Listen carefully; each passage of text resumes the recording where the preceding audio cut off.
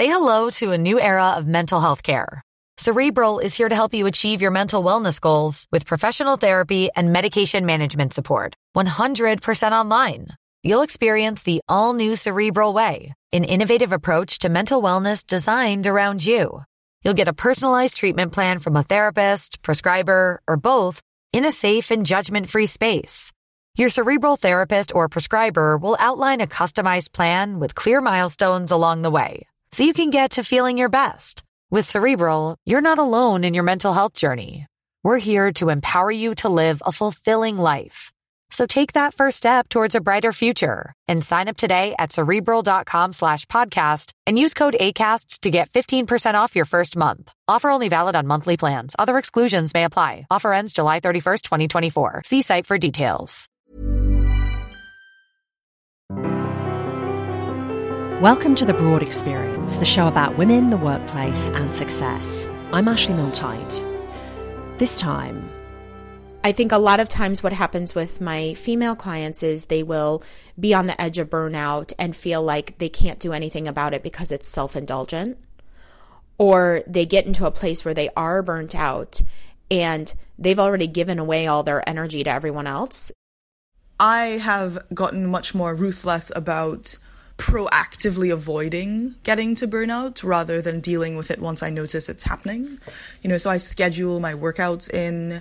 I make sure that I'm seeing people I care about a certain number of times a week or a certain number of times a month. Coming up, anyone can burn out at work, but women seem to be doing it faster and younger.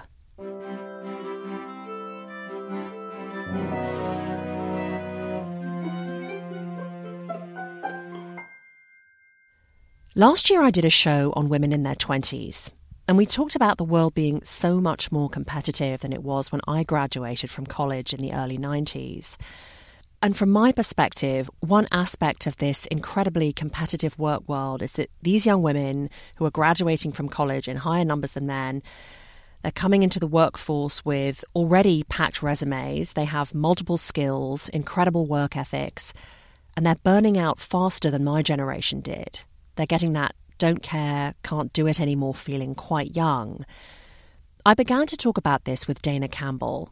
She's a career strategy and burnout coach. And she came to the work honestly, by burning out. Twice. The first time, she was still in her 20s. I was in management consulting at the time, and I had just come off a long string of traveling projects where I had been traveling 5 days a week, working management consulting hours, so very long hours, often on weekends. I mean, at one point in that stint, my then boyfriend said, "No way can you spend the night here anymore because you receive phone calls at 2 a.m., 4 a.m., and 6 a.m. But it wasn't just the insane hours. It was the work she was doing. The fact that at one point everyone was kicked off her team, and she didn't feel safe either. She didn't like or respect the people she was working for, and she didn't believe in what they were all doing anymore. The term for burnout that I use follows some really long-standing research, which talks about it as 3 symptoms. Exhaustion is the first one. The second one is cynicism. And then the third one is negative self-evaluation. So you take somebody who maybe was a high performer or who is used to being high performing, and all of a sudden it feels like, I can't do this. That's what happened to her at her next job. She was only working 35 hours a week at that point, but still she had to drag herself into the office. She says she and the company were completely mismatched. I told Dana about a listener I heard from recently who said she's on the edge of burnout. She teaches and does administration at a university. She said she loves her work, but state budget cuts have hit her institution. Everyone is doing more for less. But she says it's not the extra work that's running her down. It's that the administration doesn't seem to find her work valuable. She says, burnout becomes more of a threat when I feel like I don't belong anymore and what I do isn't truly valued. That sense of belonging and fit to the larger culture seems key. And if you think about it, right, one of our base human instincts or needs is to belong. And when we feel that we don't belong, I love that she used that word, when we feel that we don't belong, it triggers the stress response. we see that as an enormous threat to our safety and to our livelihood. True in organisations and society as a whole. Dana sees these kinds of issues all the time with clients. She has corporate types, yes, but also teachers, even a church choir director. She sees a mix of men and women, but her clients are mostly women. I pushed her on the gender aspect of burnout. So I think that there absolutely is a gender component. When the initial burnout researchers started doing research, it was actually all on service-based professionals, so like nurses or therapists, people who are really serving, and women have that tendency to want to be in serving fields. So already we sort of maybe have that tendency toward wanting to give to others instead of feeding ourselves or maybe putting ourselves first. But the other piece that I had mentioned to you before as well is new research is really proving the connection between burnout and perfectionism. And perfectionism being basically an amplifier for your ability to go into a spot of burnout. And women overwhelmingly tend to exhibit, there's two components of perfectionism. The first being the tendency toward wanting to be a perfectionist. The second is all around how you treat yourself when you aren't perfect. And it's that second category that women tend to be mean to ourselves. We tend to beat the hell out of ourselves when we don't show up perfectly. And that's because we're expected to show up perfectly, to be all feminine things to all people, and a good employee as well.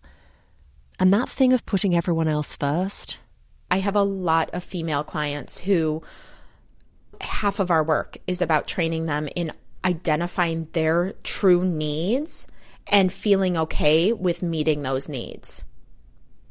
So I think a lot of times what happens with my female clients is they will be on the edge of burnout and feel like they can't do anything about it because it's self-indulgent, or they get into a place where they are burnt out and they've already given away all their energy to everyone else. They don't have anything left to turn around and fix themselves, or they just believe it's wrong. There's a lot of fear with taking care of themselves. I have clients who also live very much under the do-it-all label. You know, they want to be mothers, they want to be professionals, they want to have a social life. And in order to prevent burnout, quite often you have to sort of shine a spotlight on one of those areas and downplay it, meaning you only have limited resources. So at a certain point, you have to start diverting resources to take better care of yourself so you don't burn out. That's exactly what my second guest has done, but it hasn't come easy. Stacey Marie Ishmael was born and raised in Trinidad. She started her work life in the UK, and now she lives in the US. She's in her early 30s, and she's a journalist. If you've been listening since the beginning, you'll have heard Stacey on a couple of early shows. Right now, she's on a break from the regular work world. She's doing a fellowship at Stanford University. Before that, it was a slightly more stressful environment. I was a news editor at BuzzFeed News, and the managing editor for mobile, which meant that I was responsible for launching and shipping and running the BuzzFeed News app and the team that managed the BuzzFeed News app and the BuzzFeed News newsletter. In short, great colleagues, a lot of pressure, endless deadlines. It's my perception that women are burning out younger, i.e. like a lot of women in their 20s and early 30s have already experienced some form of burnout. I mean, what do you think? What's when you speak to your friends, your colleagues, what are you seeing and hearing? I mean, I think there's a couple of things that are playing into this, which is, one, we are finally out now of a major financial crisis, but it's had some long-lasting effects, right? So people who are now in their mid to late 20s, people who in another era would be considering, buying a house, for example, have a very different understanding and experience of the financial system. And, in some cases, didn't get the kinds of jobs that they thought they were going to get. In a lot of cases are faced with significant amounts of student debt and student loans. And there are all of these calculations that are generationally distinct partly because of what was happening in the financial system when they were graduating or getting into their first jobs. And that, I think that is an underestimated effect that is in fact very stressful. You know, if you're in your late 20s, you have these or in your early 30s, you have these societal expectations that you should be doing certain things that don't line up with your bank account. You don't have a 401k. If you're in the UK, you probably do not have a final salary pension. So that's one thing that I've seen, that people are much more stressed out and have much, much heavier financial stresses. And stress often leads to burnout. The other thing she sees a lot, this misconception so many young women have that you just have to work hard and better pay and promotions will naturally follow. Spend long enough in the workplace and you realise that is far from true. But most of us don't start our careers knowing this. After all, these are high-achieving people who've been conditioned by their parents, by their schools, to expect that if they do good work, they'll get rewarded for it, and they're not being rewarded in the same way. And that, again, is something that's stressful. I imagine that you must have been burned out in your last job, but tell me about what's been your own experience of burnout over the years? Have you experienced it? Have you experienced it more than once? My last job was stressful, yes. I mean, news is stressful, breaking news is stressful, shipping new things is stressful, building teams is stressful. But I don't think about burnout in terms of stress. I think of burnout in terms of not prioritizing things that I want to do enough. So for me, I get burnt out when I spend too much time, too many hours, too many mornings, too many evenings, doing things only for other people, doing things only for the team, doing only things for other people's deadlines, and, you know, skipping yoga or not running or not being able to see my family because I'm spending all my time at work, which isn't always correlated with how stressful that work is, right? I mean, there are definitely times when you're just in the office until 7 p.m. and you're like, this wasn't a particularly stressful day. Why am I still here? So I've really figured out, and it took me a while, what the early warning signs are and how I can, combat them. But I've certainly been, and I mean, I was once so properly burnt out that it took me several months of spending most of my time learning how to make ketchup to really recover from that. Because for me, the symptoms of burnout are, I am naturally a very curious person. I like getting things done. I like hitting targets. I like, beating expectations. But when I'm totally burnt out, I just stop caring. She can't get motivated by the things that usually galvanise her. We'll talk more about symptoms and solutions in a minute. Some people quit when they're burned out. The lucky ones can quit without anything to go to. Others seek another job. But Stacey is sceptical that leaving your job is the answer. I don't think that quitting a job is a solution to burnout. I think people quit jobs for other reasons. I mean, sometimes your preferences change. Sometimes the country that you want to live in changes. Sometimes your family circumstances change. Because unless you figure out how to deal with burnout as a concept, as a thing, it doesn't matter what job you're doing. So let's say you work in media, you work in technology, you work in advertising, you think that your burnout is related to your industry. Sometimes that's true.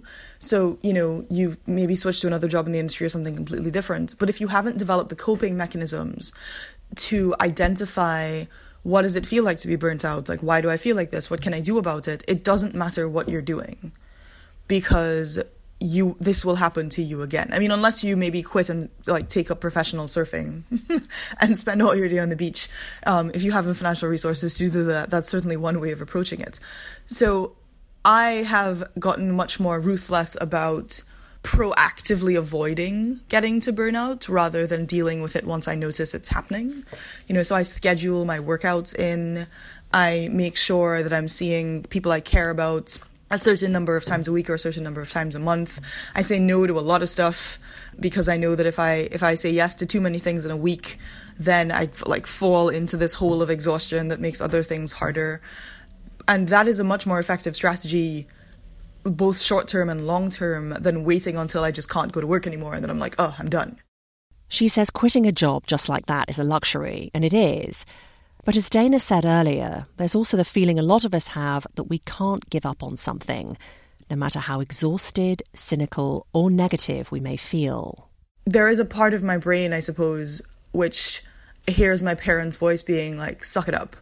And so I don't think I allowed myself to stop doing something just because I was burnt out. I think I only allowed myself to stop doing something when a number of other conditions had been met. That talk about quitting raised the question of options, or the lack of them. We talk about this as if the context in which it is discussed is generally the context of educated professionals. And of course, if you're having just produced a show on class, I mean, if you're working in a factory doing the same thing for 30 years, you can't necessarily, you might be burnt out, but you're not necessarily going to be able to do anything about it the same way somebody else who earns $100,000 a year might be able to. For sure. I mean, there's a lot of things tied up in this, which is it's not only about the financial resources of doing it, it's about the societal perception of doing it, right? In the same way that creative professionals like to tell themselves like, oh, I'm so busy because busy is a status marker. We think about burnout as a status marker. We think about stress as a status marker. We think about complaining about how many meetings you're in as a proxy for, well, you must be busy and important. And sometimes it just means you're like a bad manager and you don't know how to delegate. But these are the kinds of stories that professionals like to tell ourselves to make ourselves feel better about what we've chosen to do with our lives. But they don't have anything at all on their face to do with why people get burnt out and the context in which that might happen. And speaking of context, when Stacey got burnt out in her last job, she says it was tied to the amount of emotional labour she put in on a daily basis, something a lot of you will probably recognise. One of my responsibilities as a manager is to make sure that my team is okay. But making sure that my team is okay generally means, doing a lot of that kind of emotional work, which gets really exhausting, especially when nobody is there to do that for you. And that is usually something that female managers are expected to do at a much higher rate and much more profoundly than men in most contexts. Yeah, that's really interesting. I mean, I'd love you to tell me a story. I mean, can you just pick one example? Can you actually tell a story? Yeah, I mean, 2015, 2016 is a super tough time in news, right? You had the Paris attacks, you had the attacks in Brussels, you had the EU referendum by the UK, you had a really, really ugly political campaign that started in the primaries where, a Republican debate would include jokes about genitalia size. It was just a very unpleasant environment for people who were having to write about these things all the time. And if you are in a newsroom and you are from, say, an underrepresented minority, so say you are a Muslim reporter and you are seeing a significant uptick in anti-Islam or anti-Muslim sentiment based on some of these news events, and or you're the person running the social media channels and people are saying really, really ugly things on social that you have to moderate and that you are responsible for, or that you have to just read as part of your actual job. That is a horrifying experience for somebody to go through. And one of my responsibilities as a manager and as a news editor is to realize that there are people on my team who are disproportionately affected by the kinds of things that we have to cover, by the kinds of things that we have to send push notifications about, and, build in time to sit with those people and say, look, I know this is hard for you. Are there specific things that I can help you with? Are there kinds of stories that you need a break from? Do you need this afternoon off? Like, talk to me, what's going on? And that was something that I had to do a lot.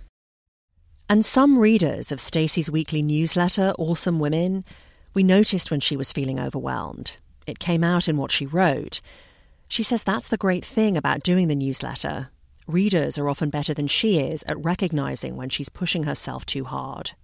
And so sometimes, and you've definitely done this, like if I write a newsletter and it seems that I'm really stressed out, so I'll get a bunch of email being like, you need to take a break. Have you gone to yoga this week? That's why I thought of you for this show. I mean, because I know that was a great job that you stepped into, but boy, did it ever sound stressful and taxing. Yeah. And I mean, and that's kind of the key thing, I have extremely high achieving friends who are running big things and saving lives, who rarely get burnt out because they're so much better than I am at taking care of themselves. and it's setting up situations in which they don't have to take care of everybody else around them all the time. And then I have friends who are in, jobs that you would describe as much less stressful, like on their face. Like there's one who's a jewelry designer who gets burnt out constantly because she is much less good at saying no to things, and she's much less good at recognizing when she needs to take a break. So there isn't, despite what, people with like C-suite titles would like to tell themselves, it's not so much how important you are, how much you get paid, or how many people report to you that is the primary determinant of whether you get burnt out. It's mostly what are your coping mechanisms and what do you do once you recognize that you have a problem. Stacey Marie Ishmael, problem recognised. Thanks to her and Dana Campbell for being my guests on this show. That's The Broad Experience for this time. You can give feedback on this episode at thebroadexperience.com or on the show's Facebook page. I'd love to hear if any of this resonates with your experience. And if you haven't reviewed the show on iTunes and you have a few spare moments, it would mean a lot to me if you did. Reviews help the show gain notice, and I could always do with more listeners. I'm Ashley Milne-Tyte. See you next time.